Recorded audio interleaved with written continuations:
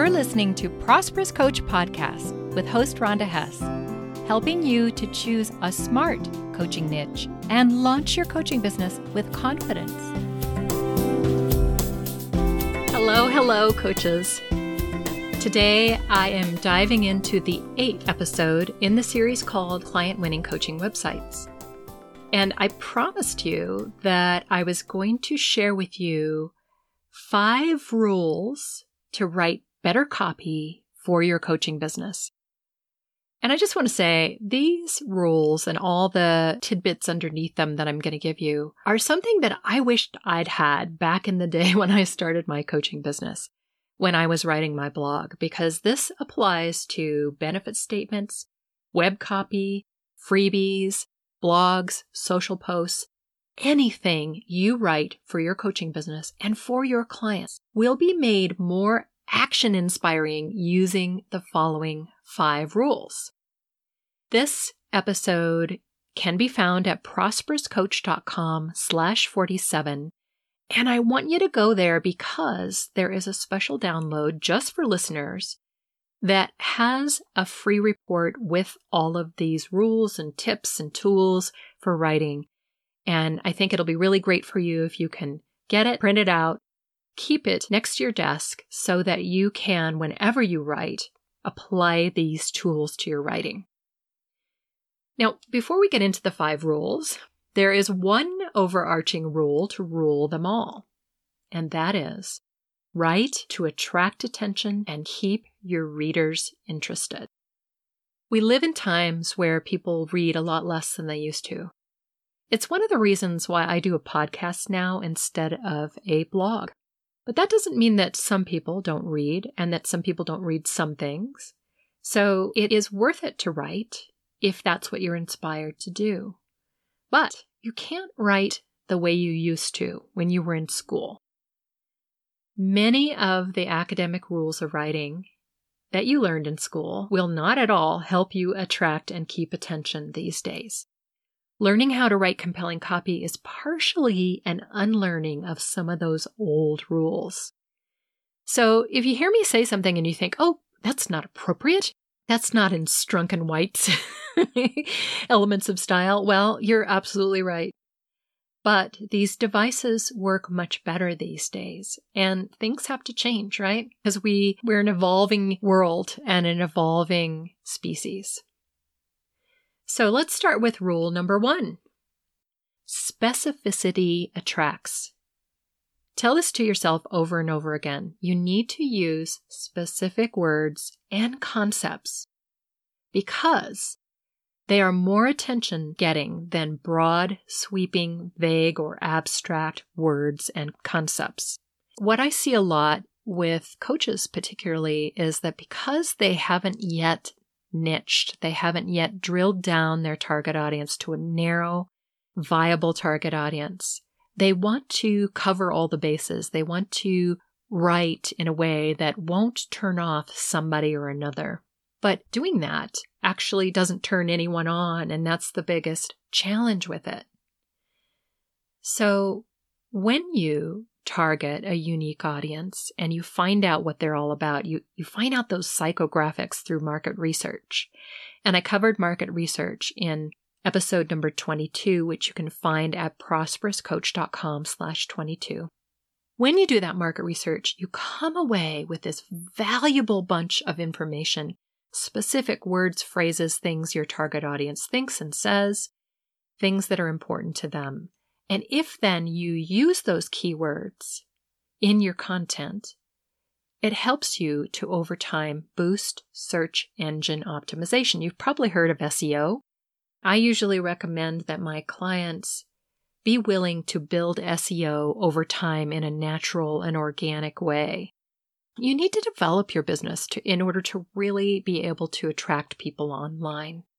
And that's why we do things like blogs and podcasts and things like that, is in order to drive that traffic in a more natural way through generosity marketing. If you're writing a blog every week or you're putting out a podcast every week, that is generosity marketing. And you're driving traffic to your site through the repetition of keywords that are important to your target audience. So keywords are that way of being specific, but you can also be specific in other ways. If you write any kind of copy, I don't care whether it's a social post or it's a blog or it's copy on your website, what you want to do is go through it and ask yourself, where are the broad, vague, and abstract words? And then replace them with specifics that are highly relevant to your audience as it relates to your niche. Now, the second rule is less is more. Repeat this to yourself. Less is more. Writing well is always about making choices. You have to say to yourself, I'm not going to try to cover all the bases. I'm not going to try to list everything that's important to my target audience in one paragraph or one sentence or one article or one page on my website. You need to focus in on easy to digest ideas. And again, specificity ties in here. But there's lots of little tips for less is more, and that is some things you've heard me say before. You want to keep paragraphs super short, no more than 4 lines deep in order to encourage reading. And of course, if people are looking at your website or what you've written on a mobile device, that 4 lines deep on a laptop is going to be 16, 20 lines deep. So you can see that another thing that you want to do is to use single sentence paragraphs quite a bit. Definitely do that to emphasize a point or to ask a powerful question, but you might do it more often than you ever have before in any other kind of writing. The other thing you want to do is reduce prepositional phrases in sentences. The more prepositional phrases you have in a sentence, the more complex it is, the harder it is to parse. And people are going to miss your meaning. So you want to ask yourself after you've finished your writing, can I pull out prepositional phrases? Can I decomplicate this? You also want to break run-on sentences into multiple sentences. You want to convert lists of information into a lead-in phrase and follow it by bullet points. And bullet points, by the way, are a great way to pull the eye down the page. You also want to avoid beginning sentences with it's, here, there, things like that. So listen to the difference between these two sentences. The first one is, there are some bloggers who use filler phrases. Some bloggers use filler phrases. You can see how the second one is more punchy. It's easier to parse the meaning, and it uses less characters.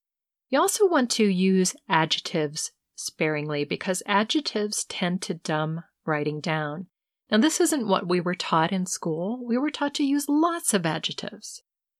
You want to actually go through your copy and pull out the adjectives as much as possible while still keeping the meaning.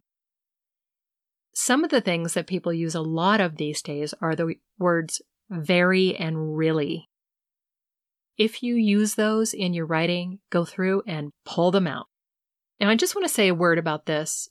You know, we are told to write the way we speak. And of course, a lot of us naturally use the words really, very, just, things like that. So I'll give you an example of this. Here's the sentence. It's very important to use really powerful verbs. And here is that sentence used in a more direct way. Use powerful verbs. Rule number 3 is you want to write to your avatar. Where developing an avatar really becomes valuable is when you have narrowed to a specific viable target audience and you're really clear about your niche, how you're going to serve those people, how you're going to help them reach an urgent big goal they have. So an avatar is a detailed description of your most ideal client in that target audience and around that particular niche that you serve them with. Your avatar description goes into very specific details about their goals as it pertains to your niche, challenges and pain points as it pertains to your niche. And by the way, these are all specific things, not overarching things. Their background, their occupation, their job title, their income, their education, and what they buy, why they buy it, their values, their preferences, their desires, their day-to-day existence, what it's like. their age, their gender, their marital status, their children, their location. You're basically writing all this as if it is one person, because it is only by picturing that avatar in your mind and writing to that person that your copy is going to be direct enough and specific enough.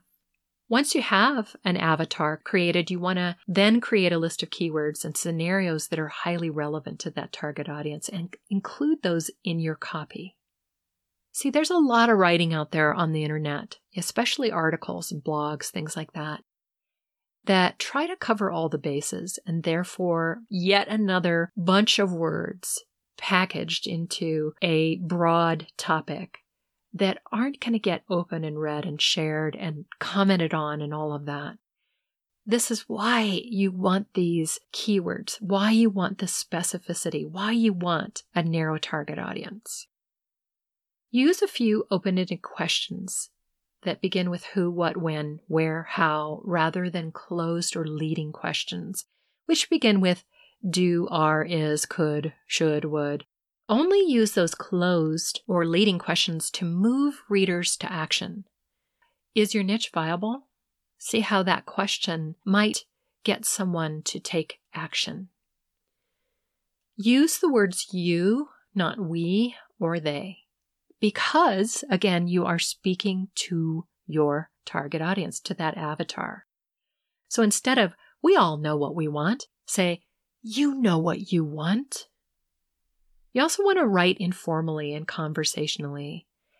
And if you've written a lot in the science world or in the academic world, this may be hard for you to do, but it really is important to use contractions often. So instead of this, you are a brilliant coach who wants more clients. This, you're a brilliant coach who wants more clients. There's a difference in terms of how it feels. Less formal is more connective. Okay, rule number 4 is to use writing devices that keep people reading. So the first thing is to use punctuation strategically. What I see a lot of out there is exclamation points. You need to limit yourself, really pick your spots. I also say don't use semicolons. That, again, is for more academic style of writing. Rarely use colons. Also, use long dashes for parenthetical phrases that you want to emphasize. For example, in this sentence, keep paragraphs short, a maximum of 4 lines deep to encourage reading. So instead of using commas there, I'd use long dashes. Keep paragraphs short, long dash, a maximum of 4 lines deep, long dash, to encourage reading. It really does help you get your point across. The other thing you want to do is scan for repetitive words and replace them with a synonym. Also, rarely use italics or bold type. Italics are best used for quoted sentences or questions. Bold is best for headings, subtitles, or a very occasional point of emphasis. If you have a bunch of italics and bolding in one document, it starts to make it difficult to read, and you want to make everything easy to read. Use occasional bullet points, number points, and indented paragraphs to break up paragraphs. I like to indent a single sentence sometimes so that when somebody scans a page, that's the sentence that stands out. If you're using bullet points, you've got to be sure that the bullet points are consistent in syntax and punctuation, and you want to make sure that they are parallel to the lead-in phrase. Use all caps sparingly because they scream. Okay, now we get to rule number 5. Balance authority with vulnerability.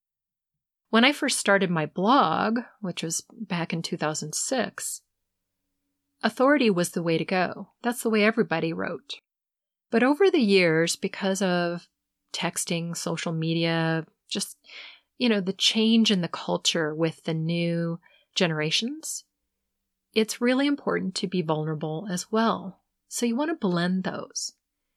You'll capture hearts and minds if you reveal a bit about your own journey, about your own challenges, while also sharing how you've overcome those obstacles and created a system for others. So share a short personal story from time to time and relate your own challenges or blunders as it applies to what you're sharing with your audience. And then also convey your authority about subjects by using the imperative voice in sentences that guide. Start those sentences with a verb. Use present tense as much as possible in your writing. Eliminate the words can and will wherever possible, unless it's something like, you can do it. So your first draft, you just write it. The second draft, you go through for these rules, and specifically to reduce the number of words and characters in your content. So 4 steps to take before you call your copy done are, when you feel you've done your best on a draft, read what you've written out loud to catch and correct awkward syntax and other errors. I might read my copy out loud 10 times before I publish it. Number 2, challenge yourself to reduce the overall number of words by 1/3 to 1/2 of what you've already written. You will be amazed how much better the copy is when there is less of it. And don't be attached to trying to cover everything. You know, blogs and articles in themselves really should be bite-sized topics. And oftentimes when my clients write a blog and I read it and give them suggestions, what I say is, hey, you've got 3 different topics here in this one blog. You could write 3 blogs from this, what you've written here. Wouldn't that be nice?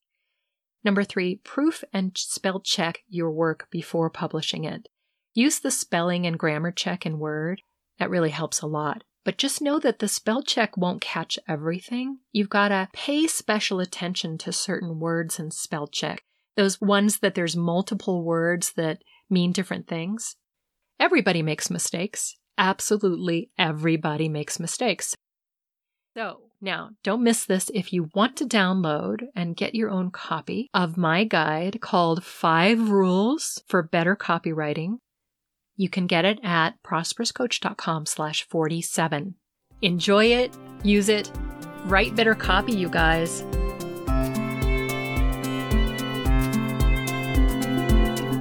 I'm so glad you tuned in to Prosperous Coach Podcast. Please share this episode with other coaches. And if you're listening on the iTunes podcast app, review this show. Joel Bass did my theme music. Thanks, Joel.